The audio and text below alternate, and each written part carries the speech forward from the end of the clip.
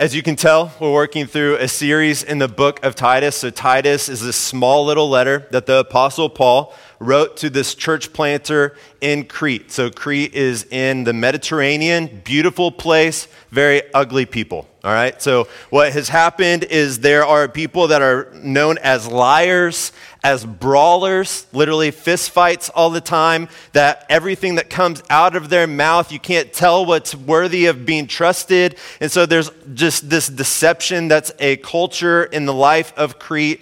And then Paul and Titus have come in and they've tried to plant a church. And so Paul has left this place already. But he keeps Titus there so that Titus can, what Paul says, set right what was left undone. So they started a church. It's not complete yet. And so Titus has been left there to try to bring all the loose ends together. And so what Paul has done so far is he's allowed us to see what the household message of God is, which is the gospel. The gospel is that Christ has lived perfectly, he's died completely, and then he's risen victoriously all on our behalf. That a right relationship with God comes completely through Jesus, and God has done all of the work for us, and it's simply us placing our faith in Jesus for what he's done. This is a message that brings us into the household, but we never move beyond the message within the household. It's not just the thing that brings us in, but it's the new life that we live within the relationship that we have with God. From there, we looked at these qualifications that Titus or Paul works through for Titus on what the household leadership looks like. So he lists out these qualifications for these pastors and these church leaders. Essentially, overall what he's trying to say is the leaders of the church are to be these people that are shaped by God. And the reason they're to be shaped by God is because we want a people that are shaped by God. Usually what you see within a household is that the leaders of the household shape the people within the household. And so God is recognizing this. He's actually the one that's put that design into place. And so he says, I want you to choose leaders that have been shaped by Jesus because I want my whole church to be shaped by Jesus as well. That's what we worked through last week. And then this week, we're working through what life within the household of God looks like, all right? So if you look at ancient history, there's these things called household codes that happened back at this point in time, still happens today too, all right? So it goes as far back as Aristotle, all right? So I'm not going to read anything from this because it's a lot. But Aristotle, he works through these like household codes of how you're to conduct yourself within a home back at this point in time. Paul kind of carries this over in what we're about to look at here in Titus 2, but we still do this today, all right? We still have like these household codes or these household sayings that we do. So here's a couple, just for example. I'll give you some examples from my house as well, but you can probably recite these or finish these as I'm about to say them, right? So here's the ones that you've probably heard. If mama ain't happy, then nobody's happy. Anybody hear that one in their house? Yeah? That's a household code. I brought you into this world. That's a household code, all right? Hey, you should respect me. I brought you into this world. I can take you out of it. Show me some respect. That's essentially what you're saying.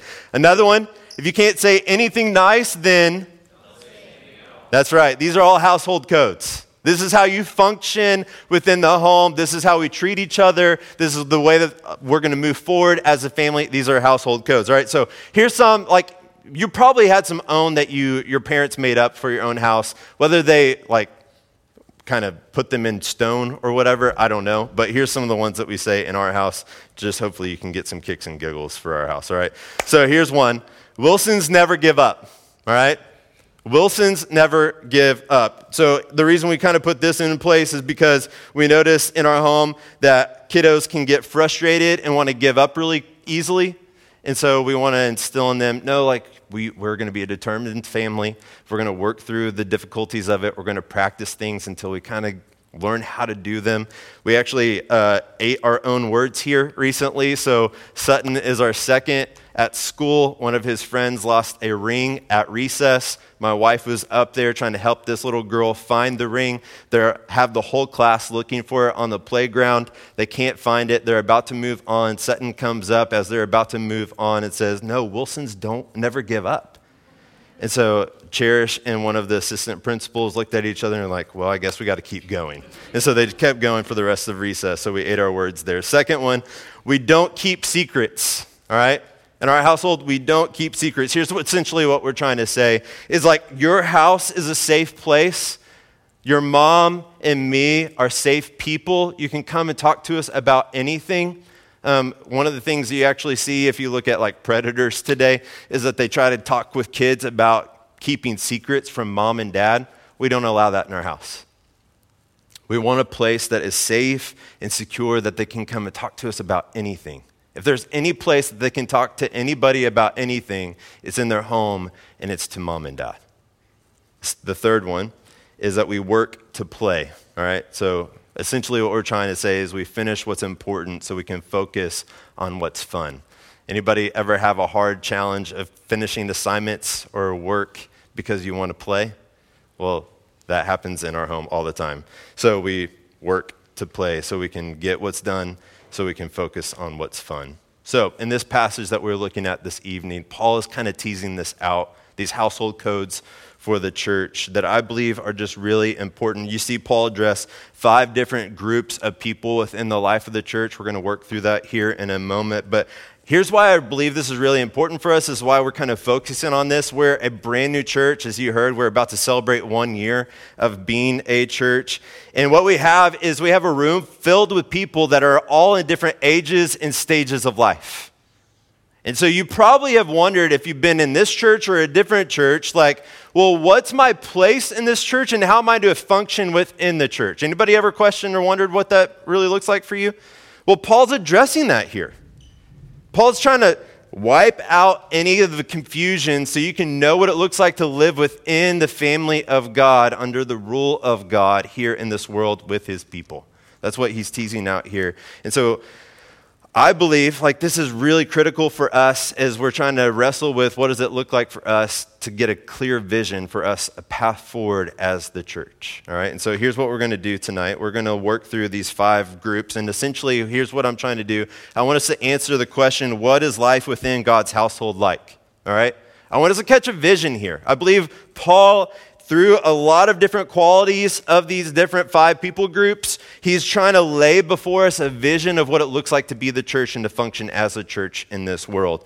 And then to follow up with that, we'll ask the question, why? All right?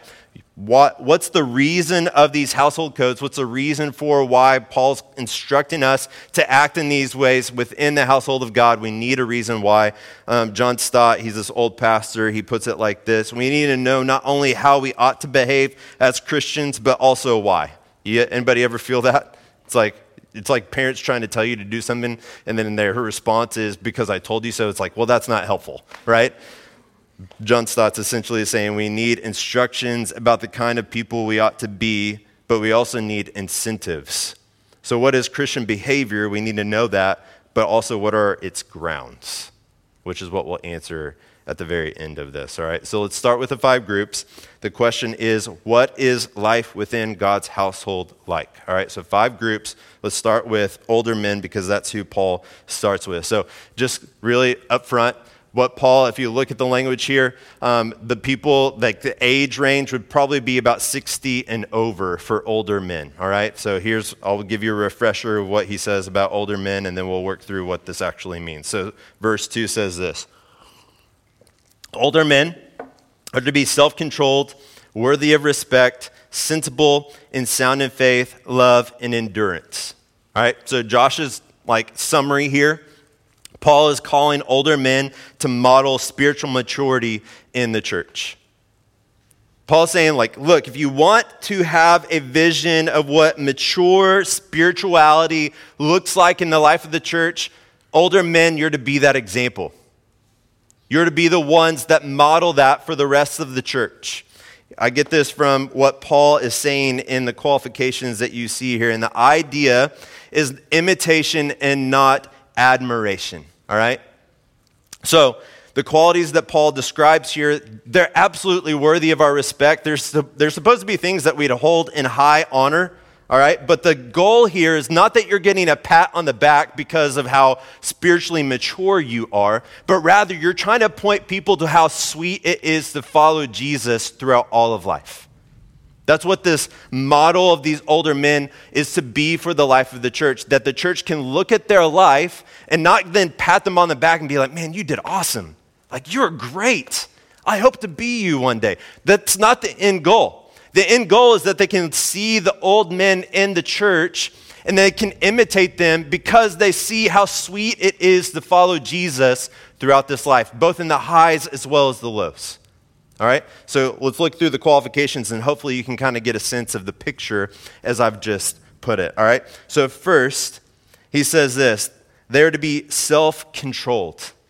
This means that they're to avoid extravagance or overindulgence in this life, meaning you've mastered or you've controlled your body as well as its passions. That there's not this thing that speaks into your life or that dominates your life that has master over you, but because of the power of the gospel inside of you, you've actually been able to master your own body and your own passions. You're not pulled or swayed by things in this life or even the internal strife that's going on inside of you, but actually you are the master, the one that's in control over your body and its passions. Secondly, you're worthy of respect, which means you have impeccable character. It means that you keep your word and that you can be trusted. That if you say, hey, I'm going to show up and I'm going to help you with this certain thing, that you can trust that that person's actually going to show up and that they're going to follow through. Thirdly, sensible, talking about discretion or judgment. And this comes from walking with God over many, many years. Here's what this means. It means that you can tell what is important to God, what his values are, and then as things approach you in this life, as you see the things that are happening, the options that you have, there's doors that you can walk through, that you have enough sense and enough judgment in your life because you walked with Jesus so long that you know what God values and you're able to choose what's actually most important to him. It's not a deciphering of your own desires or your own opinions, but you've been able to step back. You know the word of God well enough. You know who God is and what Jesus has done in this life. You know what he values, so you walk with Jesus and you go towards the things that he values, not just the things that you want internally. Does that make sense? You're sensible. You know how to move forward and choose what God ultimately desires. Then you see him say that they are sound in faith, love, and endurance. All right, this word sound here means, it's like a medical term, and it means healthy or proper or whole. All right? So what Paul is saying is that you don't have a sick faith, you don't have a sick love, you don't have a sick endurance where these other things from the world have infected you and it's plucked away things from the goodness of the gospel that Jesus has lived, died, and risen again perfectly all on your behalf. There's not a pulling away of any of the things of this good news, but rather there's a wholeness, there's a properness to it, and there's a health to it. So as you look at the older men in the life of the church that are walking, as Paul has said, it means that their faith, it shows others that God truly can be trusted in this life. Like, just stop and think about that.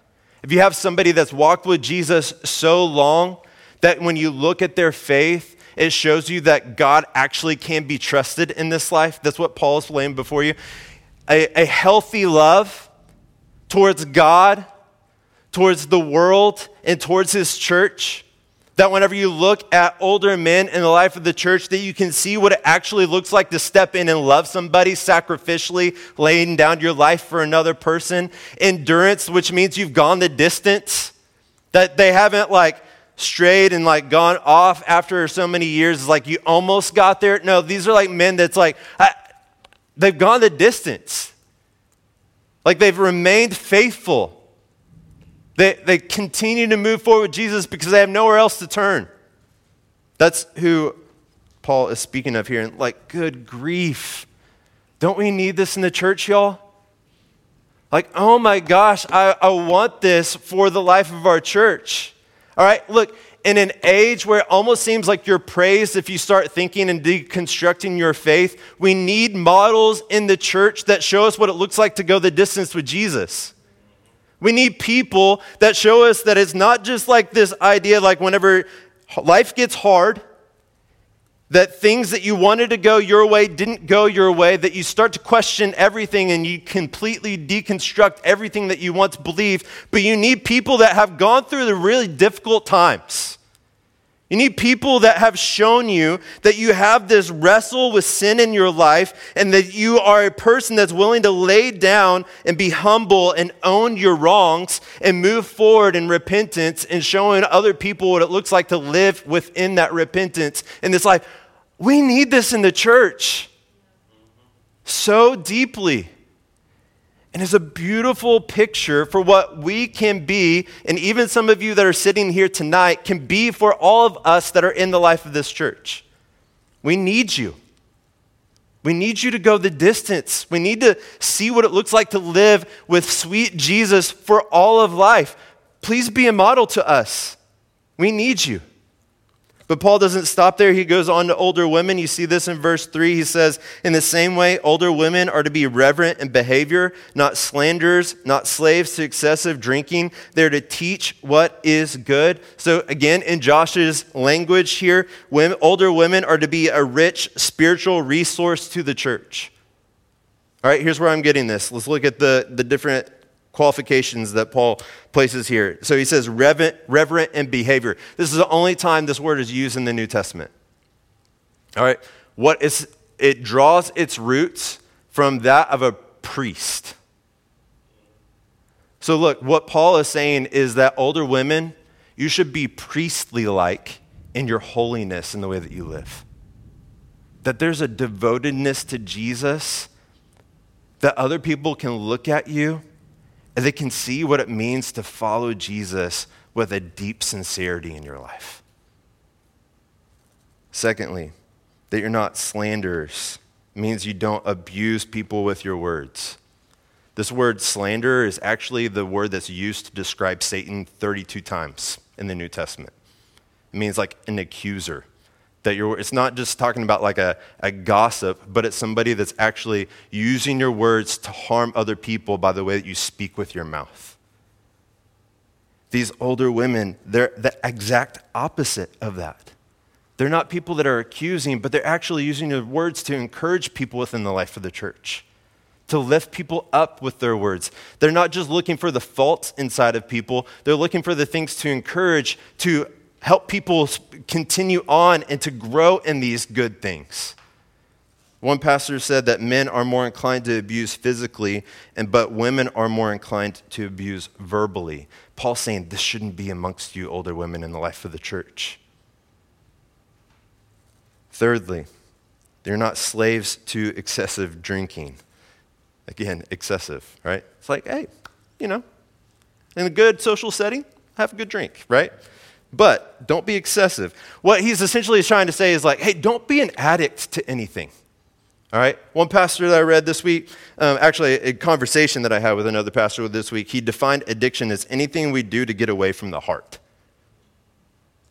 So look, what I believe Paul's kind of saying here is you don't get numbed by the pain of life running to things like alcohol or other addictions that you don't have to deal with the hardship of your own heart. But these older women, rather than running to things like wine or drink, they actually deal with the issues of their heart. They know what it's like to know exactly what's going on inside of you, the hurt, the woundedness, the divided nature inside of you, knowing that you want to go after good things, but you have this thing that you want to keep going after the things you know are going to bring destruction in your life. You can deal with these issues of your heart. That's what Paul's getting at here when he says you're not excessive drinkers. Teach what is good means that you teach what is heavenly. Isn't that good? You teach what is heavenly. Not just the things that you're not going by the standards of this world, but you actually know you have a hope in Jesus, in this kingdom that he has brought in part through his life, death, and resurrection that's going to come in full when he comes again. You know that there's this Holy Spirit that lives inside of you that empowers you to live within this kingdom here and now with his people, and you're instructing and you're teaching others what this looks like. Look, we need to stop here, all right? We need to recognize that Paul, we need to take in the whole scope of his teaching. Paul's not telling women to shut up in the life of the church. He's telling them to speak up in the life of the church. Do you hear what I'm saying? There's a time and a place for older women to speak into the life of the church to help us know what it looks like to live heavenwardly. We need you. We need you to speak up and to speak in. This isn't a go-home situation. We need you to speak up and speak in. So look, this is beautiful, isn't it? Older men that are showing us what it looks like to be spiritually mature, willing to go the distance. Older women that have the spiritual resource to us in the life of the church, that we can see what it looks like to walk with Jesus, to have this reverence for him in the way that we live. Like they're not bound by anything in this world, but actually they deal with the issues in their heart. And then they work to pass these things off to the next generation. Like, this is a gift. It's a complete gift to the life of the church, all right? So, look, let me pause here, all right? Older generation, if you'd be so kind to let me speak in here, all right? First, as you're thinking through this stuff, just as like the younger generation, I feel like I'm almost like in this stopgap between like the older generation and the younger generation, all right? So, like, kind of having a foot in both, here's what I would say. We don't need your perfection. Older generation, we don't need your perfection. We have that in Jesus, all right? We don't need your perfection. What we need is a model for what it looks like to have people that go before us that are humble enough to confess when they're wrong and then walk in repentance before us. We don't have many examples of that. We don't. We long, like one of the reasons why we long for people to be transparent. One of the reasons why younger generations are so drawn to those that are open and honest is because we don't have a lot of examples of it. There's like a deep yearning and desire to see people that are just truly themselves and then own their weakness and their sin and then come in before us, ask for forgiveness, and then walk in that forgiveness with us. Like, we need that. We need to see that. We don't need your perfection. We actually need the opposite. We need to see that you are humble and low enough to own your wrongs, to own your weaknesses, and then walk in repentance before us. We need to see what that looks like. We don't have a lot of examples. But then secondly, the way that you do this, because I feel like this could be like a very daunting reality as you're thinking about what it looks like to be spiritually mature before people that watch you, as well as those that are a spiritual resource for those that are younger than you. You don't make this your end goal, all right? The end goal is not to be a spiritual model for other people. The end goal is to walk and to know Jesus with intimacy. So there's a pastor, Tim Keller, he talks about this in The Idea of Joy. I'm not like making this up. He says if you want to go after joy and you want to get joy, you don't make joy your end goal. That's not the thing that you chase after. If you want joy, then you go after God because God is the ultimate source of our joy. And whenever you go after God, then you get joy as a byproduct. So if you want to be a spiritually mature person that models what walking with Jesus looks like, it's not that you make being a model your end goal. It's actually chasing after Jesus and then being a spiritual model to those in the life of the church as the byproduct.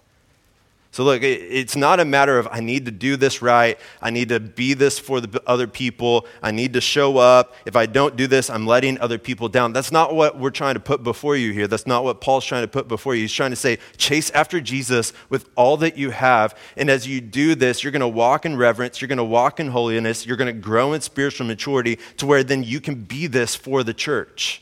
See that?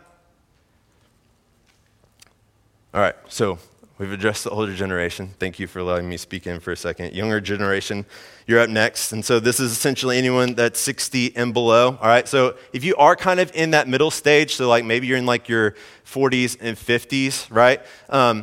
Look, the goal is that you're moving towards that older generation rather than hanging on to the younger generation. Does that make sense? Like, we're not looking for Peter Pans in the life of the church, people that are refusing to grow up. Like, we want to be people that are going for the spiritual maturity, not clinging to the immaturity. That's what we're looking for here. All right. So Paul starts with younger women, so we'll start there too. We see this in verse 4. so that they may encourage the young women. This speaking of the older women, they encourage the younger women. So as Paul says that they instruct in the church, it's speaking into the life of this younger generation of women and what this looks like to follow Jesus, so that they may encourage the young women to love their husbands and to love their children, to be self-controlled, pure, workers at home, kind, and in submission to their husbands, so that God's word will not be slandered. All right? So there's a lot of landmines for me to navigate here, so please be gracious with me. All right, so essentially here's my words of what Paul is trying to say. Paul is calling young women to be a blessing to those around them. He's calling you to be a gift. That you are a person that brings life to other people rather than that's like sucking the life out of people. All right, here's where I'm kind of getting this. Work with me through some of these things that Paul describes of them. It says first that you love your husbands and children, all right? So this is not speaking of love that's like intimacy for the marriage bed. It's actually speaking of a love that's a committed love, like the strong and deep commitment to the relationships. Speaking of that with your husband and your kids. So there's a love that you show to both your kids as well as your husband. If you are married and you have kids, there's this no conditions type of love. There's this no limits kind of love to your love that you cultivate within life of your home. That's what it's talking about. It's not like this love that if you meet this certain standard, then I'll show you love. But rather it's a love, that, this unconditional love that you step in with the love that Jesus has shown you. This isn't something that you're just like doing on your own behalf, but you're looking at Jesus as you step in and do this. Secondly, is that you're self-controlled again, like control your desires as well as practice discernment in this life. Third is that you're pure, meaning you're not corrupt, that you don't act shady, nor do you live shady, all right? So if you put those two together, like self-controlled as well as pure, you live in a way that you don't hurt others accidentally or intentionally. See that? If you're self-controlled, it means that with your actions, you're not hurting other people unintentionally. If you're not self-controlled and you're just kind of pursuing your own desires and pursuing your own way, there's a way that you can unintentionally hurt people. But whenever you also are pure, it means that you're not shady and you're not doing practices, you're not conducting business in such a way that you're purposefully hurting other people or taking advantage of other people as well. So you're actually for other people, both intentionally and unintentionally, by the way that you live your life. Does that make sense? Your workers at home. All right, this is the first landmine. All right, so not saying young women are to only be homemakers. That's not what Paul is saying here, all right? There's ways that this verse has been abused throughout the church, and that I'm trying to step in here. Come back, we're going to start Genesis, and we're going to speak about this a lot, okay? So let me just speak here briefly, all right? So Paul is saying that women and men have responsibilities at home that they shouldn't neglect.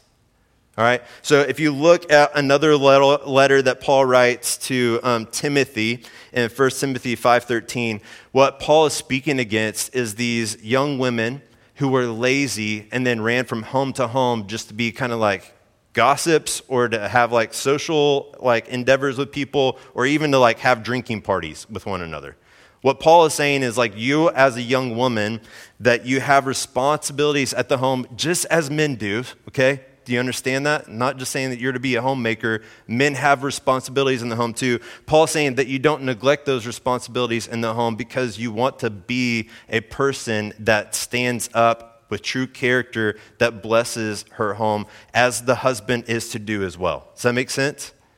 So they are workers in the home, husband and wife working together to build a home, not neglecting their roles or their reasons for stepping into the life of the church or life of their home, but rather they are people that are showing responsibility in the life of the home.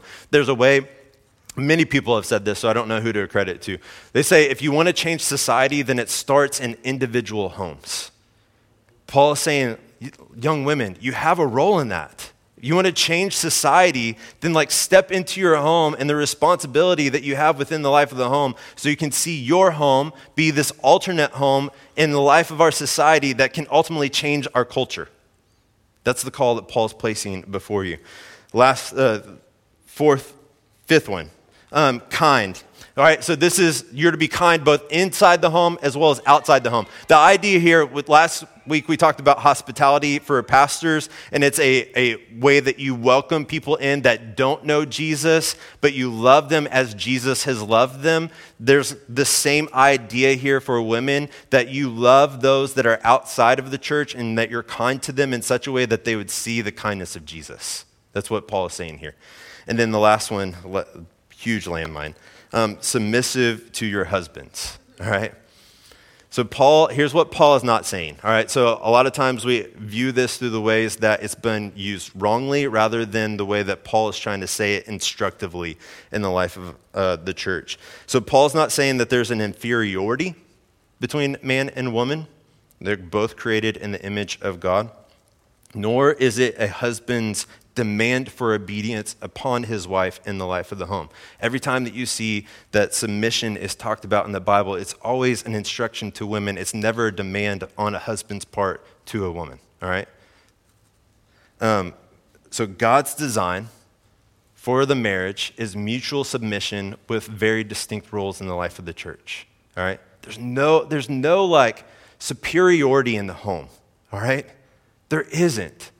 Nor is Paul saying that you should, like as a woman, he's instructing a woman in the life of the home to follow a husband in sin and disobedience in the life of the home. That is not what's happening here. If you really get a picture of what Paul is describing for the home, it's that a husband is to lead out in sacrificial love. He's to be like Jesus was for the church. What did Jesus do? He laid down his life to the point of death on a cross, that he would love the church and bring her into life and relationship with God, giving all of the things that he had earned and deserved in this life to the church. Absolute blessing, complete sacrifice. And look, Jesus and God isn't asking anything of women in the life of the church that Jesus doesn't first do himself. He submits to the Father, going to the cross in perfect submission and dying the death that you and I deserve to die.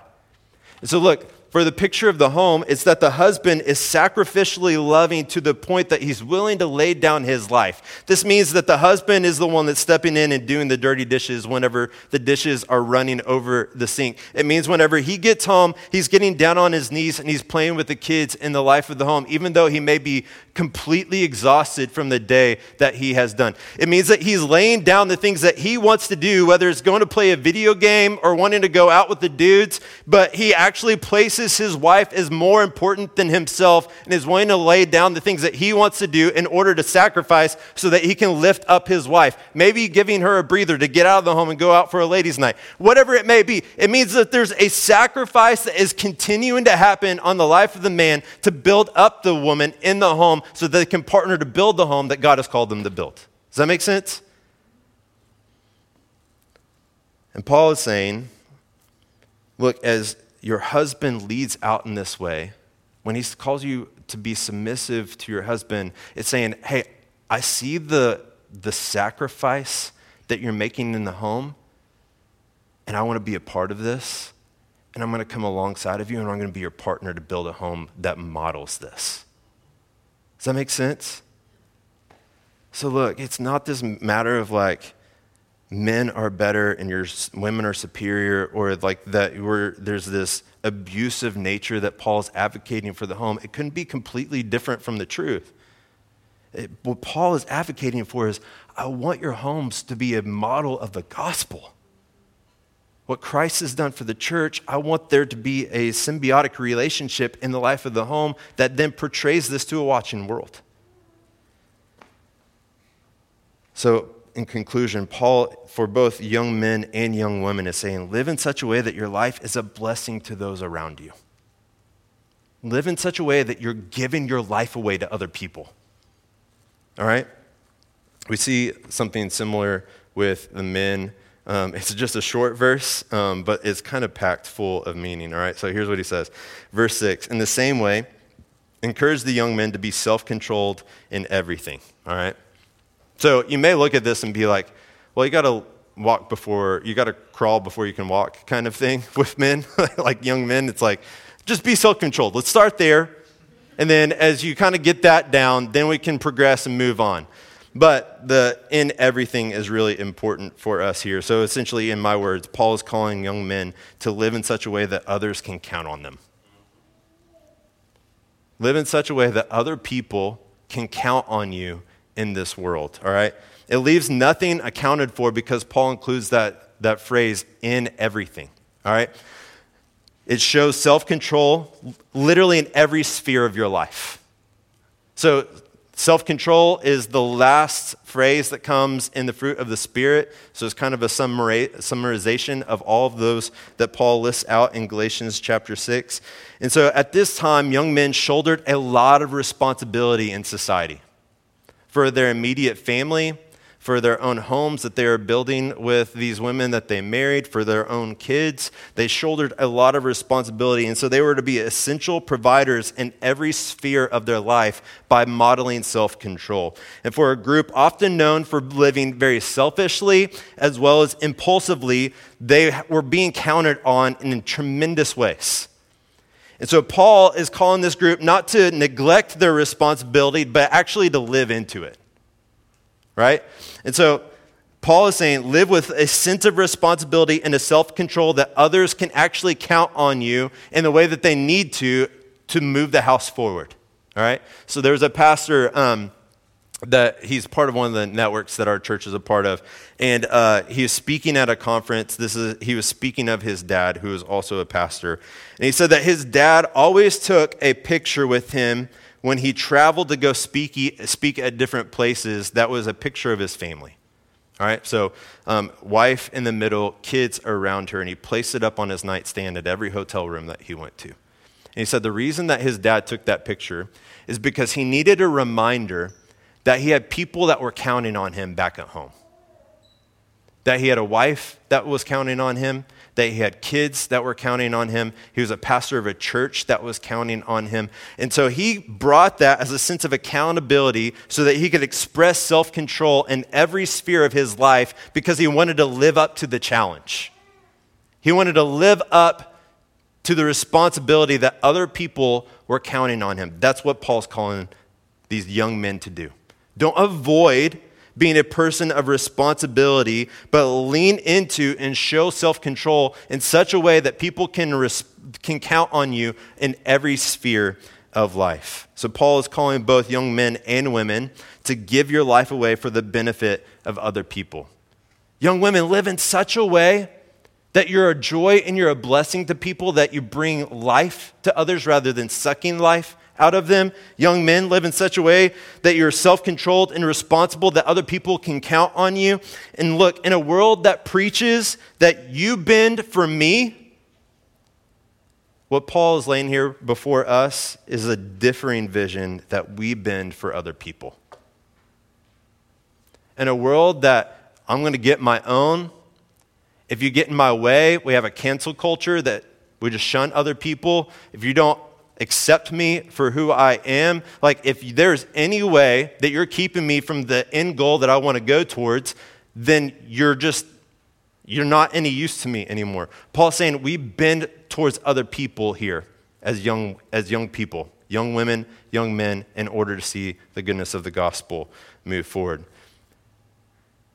It sounds refreshing. So young people, look, here's what Paul is not saying. That you have to have this figured out on your own.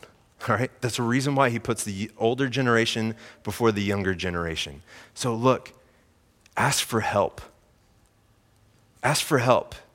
If there's a point in your life where it's like, I don't know what wise discernment looks like, through which door to move forward, talk to the older generation. If there's a place where you're like, man, I don't know what it looks like for me to live out the goodness of the gospel within the life of my home, my relationship with husband, spouse, wife is really challenging right now. I don't know what it looks like for us to show the goodness of the gospel, and ask for help. Let other people speak in. You're not called to do this on your own. You're not called to have all the answers. So ask for help. It's okay. Like, step in, ask for somebody to speak in to your life, all right? Now, the last one is the last landmine that we have to navigate because Paul lists out instructions for bond slaves or servants, all right? So before we dive into this, let me say a couple of things, all right? So first, slavery was different here in this point in time than it was for our history in the life of our nation. So slavery wasn't based by race. Oftentimes you went into slavery to pay off debt. So you'd work for somebody until you could pay off the debt that you owed them for a loan that you took out for them. So it's very different than what we have in our history here in the United States. But secondly, Paul is also not advocating for slavery, all right? So the very next letter that you have, Philemon, Paul is actually advocating that the owner of a slave that he's writing on behalf of would actually give him freedom, all right? So Paul, what he's doing here is slavery was a way of life at this point in time. And so Paul is addressing how to conduct yourself while in the system of slavery, while it's still in place. He wants it gone, but while it's here, here's how you function and you move within the life of it. Make sense? All right. Here, verse 9 and 10 says this: slaves are to submit to their masters in everything and to be well-pleasing, not talking back or stealing, but demonstrating utter faithfulness so that they may adorn the teaching of God, our Savior, in everything. All right, I want to spend just a short time here. The big takeaway from this is that we are to live with humility and character. Live with humility and character, all right? Just as Jesus wasn't above any task because he washed his disciples' feet, neither are we to be above any task, all right? In fact, we consciously are to live to serve other people. That's what Paul means when he says well-pleasing here. It means that we're consciously trying to serve those that we work for. And then secondly, we work with character, which means we don't steal and we're dependable, that we follow through with the tasks that have been given to us, and we don't do things like petty larceny, all right? That's what Paul's kind of placing before us, all right? So that's all I'm going to spend time on here. All right, so summarize this, all right? There's a lot. 5 different groups. Here's what I believe Paul's placing before us here. This is a vision that gives you a picture of what it looks like to live in the gospel and community here, but also grow up in the gospel. You have a people that model the gospel before you, people that have gone before you that show you what it looks like to live in reverence, in older men and older women, but then you have a younger generation that they're living to give their life away to serve other people, all possessing a humility and a blamelessness in their lifestyle. That's the kind of vision that Paul's calling the church to be. Like, this is what it looks like to live within the household of God. A people that are wanting to give their oldness away to a younger generation to show them how sweet it is to follow Jesus. And then a younger generation that's working to try to give their life away to where other people can count on them. But then they also are partnering with other people in this life to see the vision of the gospel live before a watching world. That's the vision that Paul's placing before us here in this, for the life of the church. And I want to be a part of it. Like, that's what I want for us. Oh my gosh, I want this for us. I want a church that it feels like people that come in here have a place to belong. It doesn't matter your race. It doesn't matter your age. It doesn't matter your social economic status. Like, there's a place for you here. That you're needed for us to grow up into maturity in Jesus.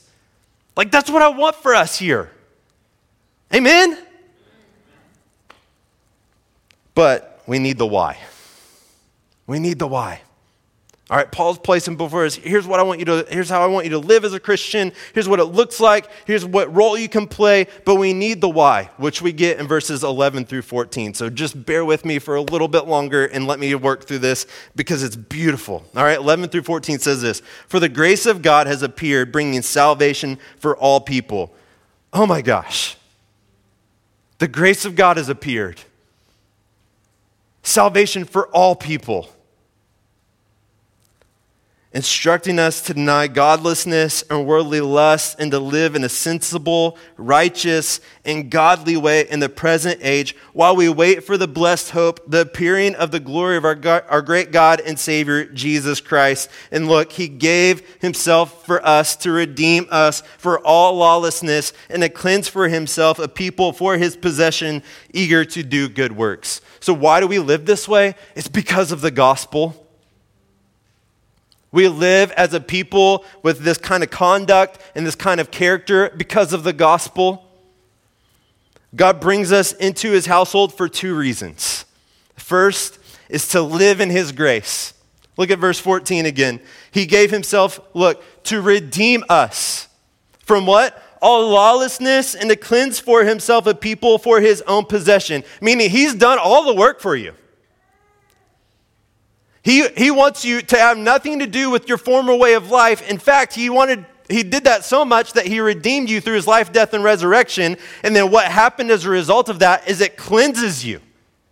You get Christ's perfection. He got all of your sin so that he could bring you into the household, and then that you're eager to do good works, meaning that you're eager to live as Jesus lived in this life.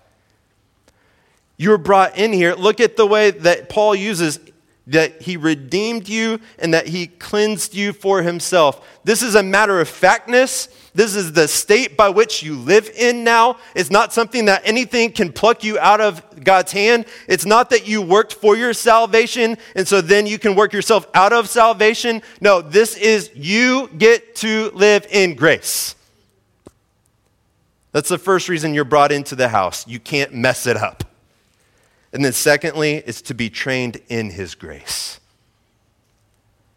In 1880, there's an author, Canon Hay Aitken. He wrote a book called The School of Grace, and the title is based off of verse 12. So here's what it says. For God's grace has appeared, and it instructs us to deny godlessness and worldly lust and to live in a sensible, righteous, and godly way in the present age. The word instructs here at the very beginning of that is often translated to train. So here's what Aitken said. Grace not only saves, but it undertakes our training. Training requires two things. It works certain things out of you, but then it also works certain things into you. So verse 12, if you're looking at this, the things that training works out of you are this godlessness, this lack of reverence for God, that you live opposed to him, and then also worldly lust, meaning that you just work and you live for the things that the world lives for. The gospel works this out of you. But then it also trains you to live in a sensible, righteous, godly way. So there's this pastor in Dallas, his name is Josh Howerton, and he gave this illustration about this young man that used to be in his youth group. All right, the guy was peculiar, right, to say the least. So he showed up, and he was just socially awkward to the highest degree. So he would walk in, and whenever somebody was nice to him, he would lick himself. He'd lick his hand. Weird, right? Can you imagine that? Somebody just licking their hand as you're nice to them. And so it got to such a point that people were really troubled. And the multiple church leaders within his youth group would come up and be like, hey, what's going on with so-and-so? He's like, I don't know. I'll try to sit down and get to know him a little bit better. As he did, he found out he was a child that was adopted. And whenever he was brought into a home, his parents were awful to him. So at times they would lock him into a kennel with a family dog. And so the dog was nice to him, and whenever he was nice to him, it would lick him. And so this boy, when other people were nice to him, would lick himself to show a sign of thankfulness and the sign that someone is actually being kind and sweet towards me, because that wasn't his normal human interactions that he had in his home. Deeply troubling, right? What he ends up saying is look, what this child learned was actually instilled in him, and he needed a community of faith that would actually work it out of him as well. What he learned from community, he also needed a community that would help him work it out as well. That's God's vision for the church.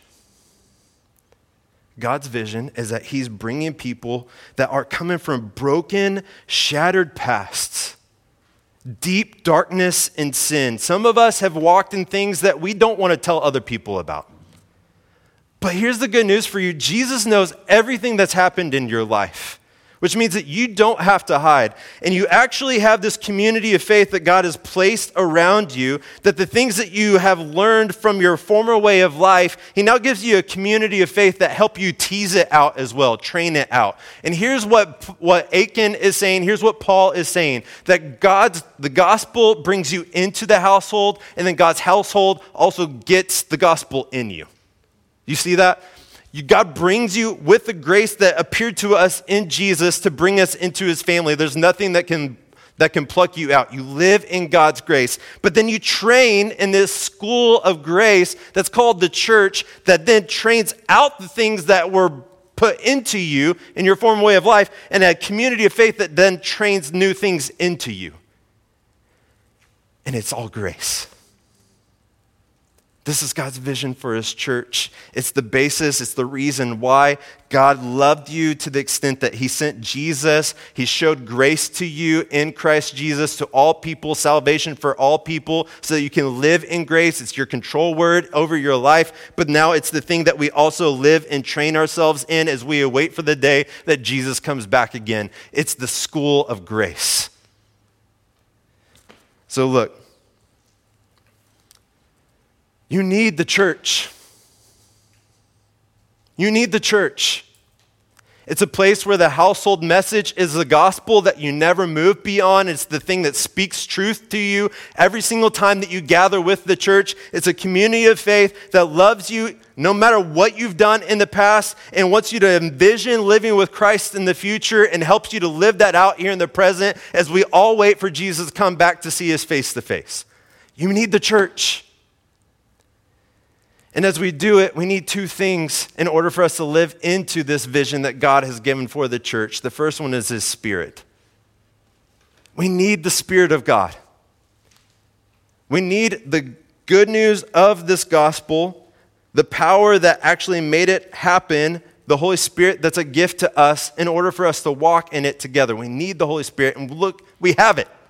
God gifts it to us when we accept Jesus and we walk with Jesus in this life. And the second is we need abundance of grace towards one another. This isn't a community of faith that have it all figured out. It's a school of grace that we're all looking and training for what it looks like to live into this new relationship with Jesus that we have because of the grace of God. So let's be a dependent people. Oh my gosh, let's be a people that are gracious towards one another. It's a vision I want to be a part of. Don't you? Let's pray that God will allow us to do so.